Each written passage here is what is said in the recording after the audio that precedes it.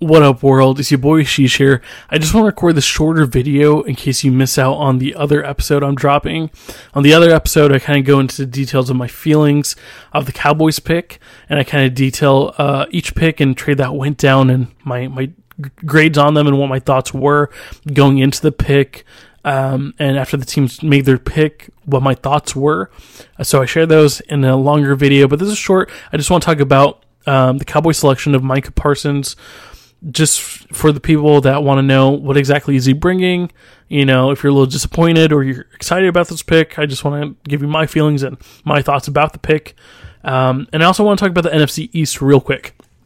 So the Cowboys took Micah Parsons. Obviously, it wasn't ideal because most people were hoping for a cornerback, whether you're a huge Surtain II fan, Pat Surtain II from Alabama, or J.C. Horn from South Carolina, both with amazing bloodlines, different types of players, but both great cornerbacks. And I think, you know, ideally, you'd hope the Cowboys had the choice to choose between the two at 10.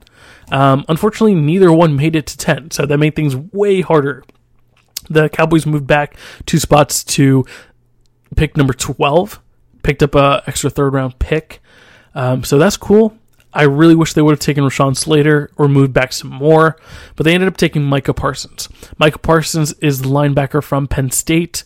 He is super athletic. A lot of people think he could be the best defensive player in this draft. Issue is he took off last year, which is not great. For most people outside of like Jamar Chase, it really hurt their value. It really hurt their stock that they didn't play last year. So that's not great. He also has a lot of allegations and off the field issues. A lot of people question his maturity, which is not great because I think when you lose another linebacker who's retired, Sean Lee, right? He just retired this past week. When you lose someone like that, who's also, you know, a Penn State alum, who was such a great captain, a great leader in the locker room. And then now you're bringing a new linebacker in who has a lot of maturity concerns and, you know, allegations that are really creepy and pretty disgusting if they were true, right? Like I said, they are allegations, but there's multiple, and the incidents are not great, right? So that kind of freaks me out. But he's a really athletic linebacker. He is really great at being a pass rusher. He can get sacks. He can get tackles for loss. I think in his sophomore year, he actually got over 100 tackles, which is awesome, right? He has great vision. He has an eye for the ball. These are great things you want in a linebacker. Like I said, he's very powerful. He is bigger than Jalen Smith. He is, like I said, powerful, athletic. He is the Wagner of the Cowboys. Right, I think when you look at Dan Quinn, the new defensive coordinator, he sees Micah Parsons being the Wagner, right, of this defense. And I think if all things go right, Micah Parsons has the ability to be one of the best linebackers in the game. But I don't know, I think a lot of people are fans of Bobby Wagner and what he does, and I think that's kind of what Dan Quinn sees in Micah Parsons. And I think the things he needs to work on are his maturity, obviously, on and off the field. I think he needs to work on his pass coverage. He's not that great at that. But if he does that, he can be a 3-down linebacker, and with his elite athleticism, be a really, really great disruptor, right? And on the second level of the defense, be a playmaker and make a name for himself and really, you know, be the anchor for the defense. Because I think when you think about the Legion of Boom, sure, you get some nice corners, you get nice safeties, but those linebackers are just as important as any position to get those tackles in, to, you know, add some extra pass rush, to drop back in coverage on some passing plays. So I think Micah Parsons, even though I'm a little disappointed because it wasn't a corner, I don't value the linebacker position this high, right? With the number 12 pick, that's super duper high in my opinion. It's a good pick though, because Sean Lee did retire. You do need a new starting linebacker, right? Jalen Smith has regressed so much that I'm okay, right? I'm okay to move on from him at some point. Leighton Vander Esch is going into his 4th year. Cowboys might not pick up his 5th year option, right? So It makes sense. They need a linebacker at some point. I just wish it wasn't in the first round. But Micah Parsons has the upside there, and I think he's going to be a great player. So I'm looking forward to him. But when you look at the rest of the NFC East, I think they had an incredible draft. Okay, first of all, the New York Giants moved back, got a really nice haul of assets from the Chicago Bears.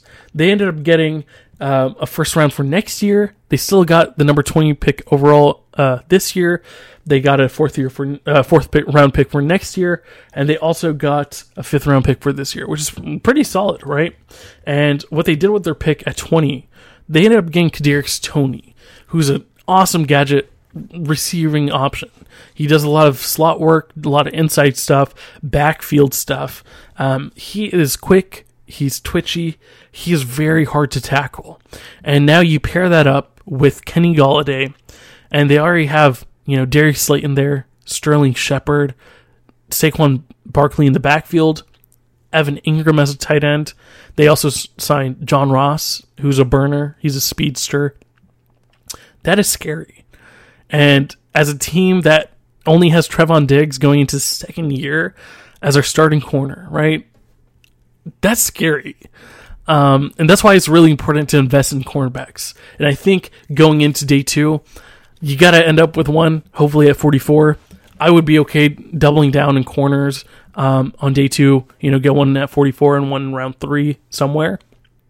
But that's scary.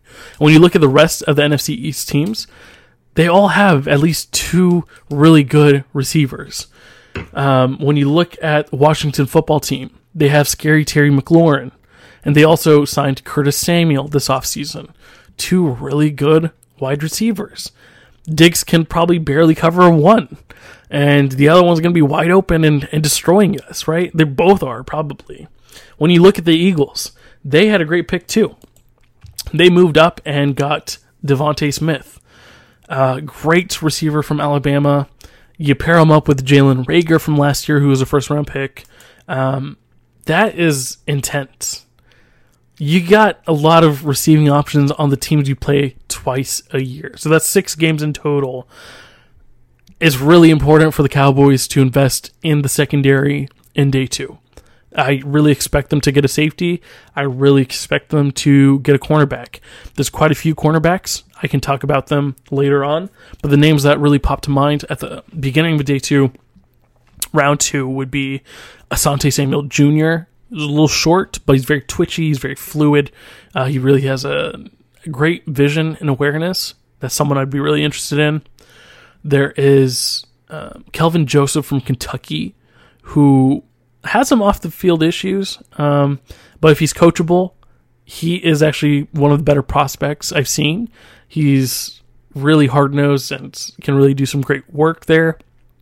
And the other one I really love is Ifeatu Melifonwu, who I think needs to be developed a little bit, but he has all the traits you like in a cornerback, and I think he'd be really fantastic next to Trevon Diggs. You also got like a bunch of inside corners, a lot of slot corners. Aaron Robinson's one name there. There's 1 or 2 other names, Elijah Molden being another. I'm not a huge fan. I don't really want a slot corner right now. But, it is something, so I'm okay with it. But let's see what happens. But, the rest of the NFC East has some great weapons. I don't know who you can even cover right now. So that's scary to think about. The Washington football team used their pick for a linebacker as well. And they already have an amazing defense, So it made sense for them. Now we have really, one, great prospect at linebacker. The rest of our defense still needs to be upgraded in a major way. Our secondary is still trash. Our D-line has some nice names, but a lot of depth. But the starters could really use an upgrade. So let's see what happens in day 2. We'll cover it for sure.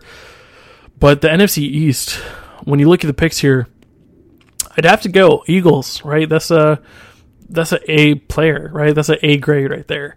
You got the Giants taking Kadarius Toney. I think that's a B+ for sure. Washington with Jamin Davis.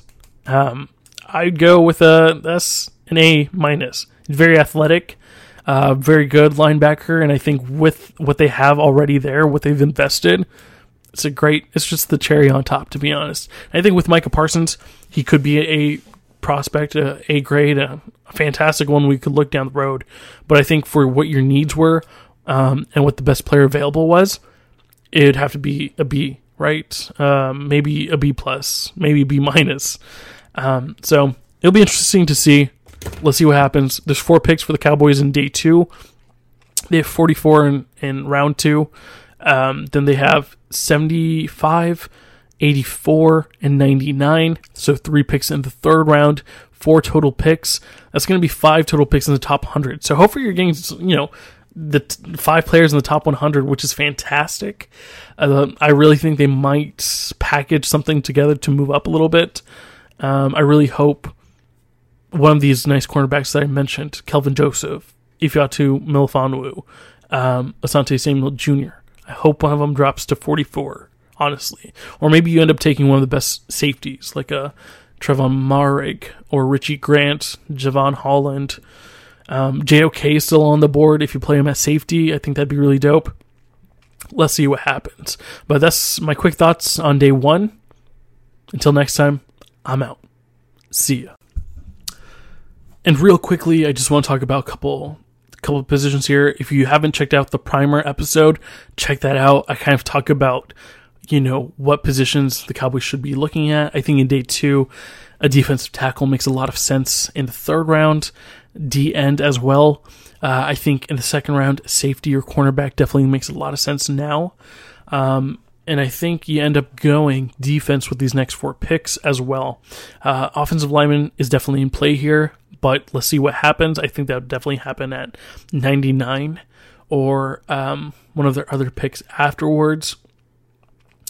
But I think overall, you are looking at defensive players. D-tackle should be taken, cornerback, safety, and maybe a D-end, right? It's a possible chance they do double dip at cornerback since they did miss out at the top prospects of cornerback, and I'd totally be cool with that. But let's see what happens.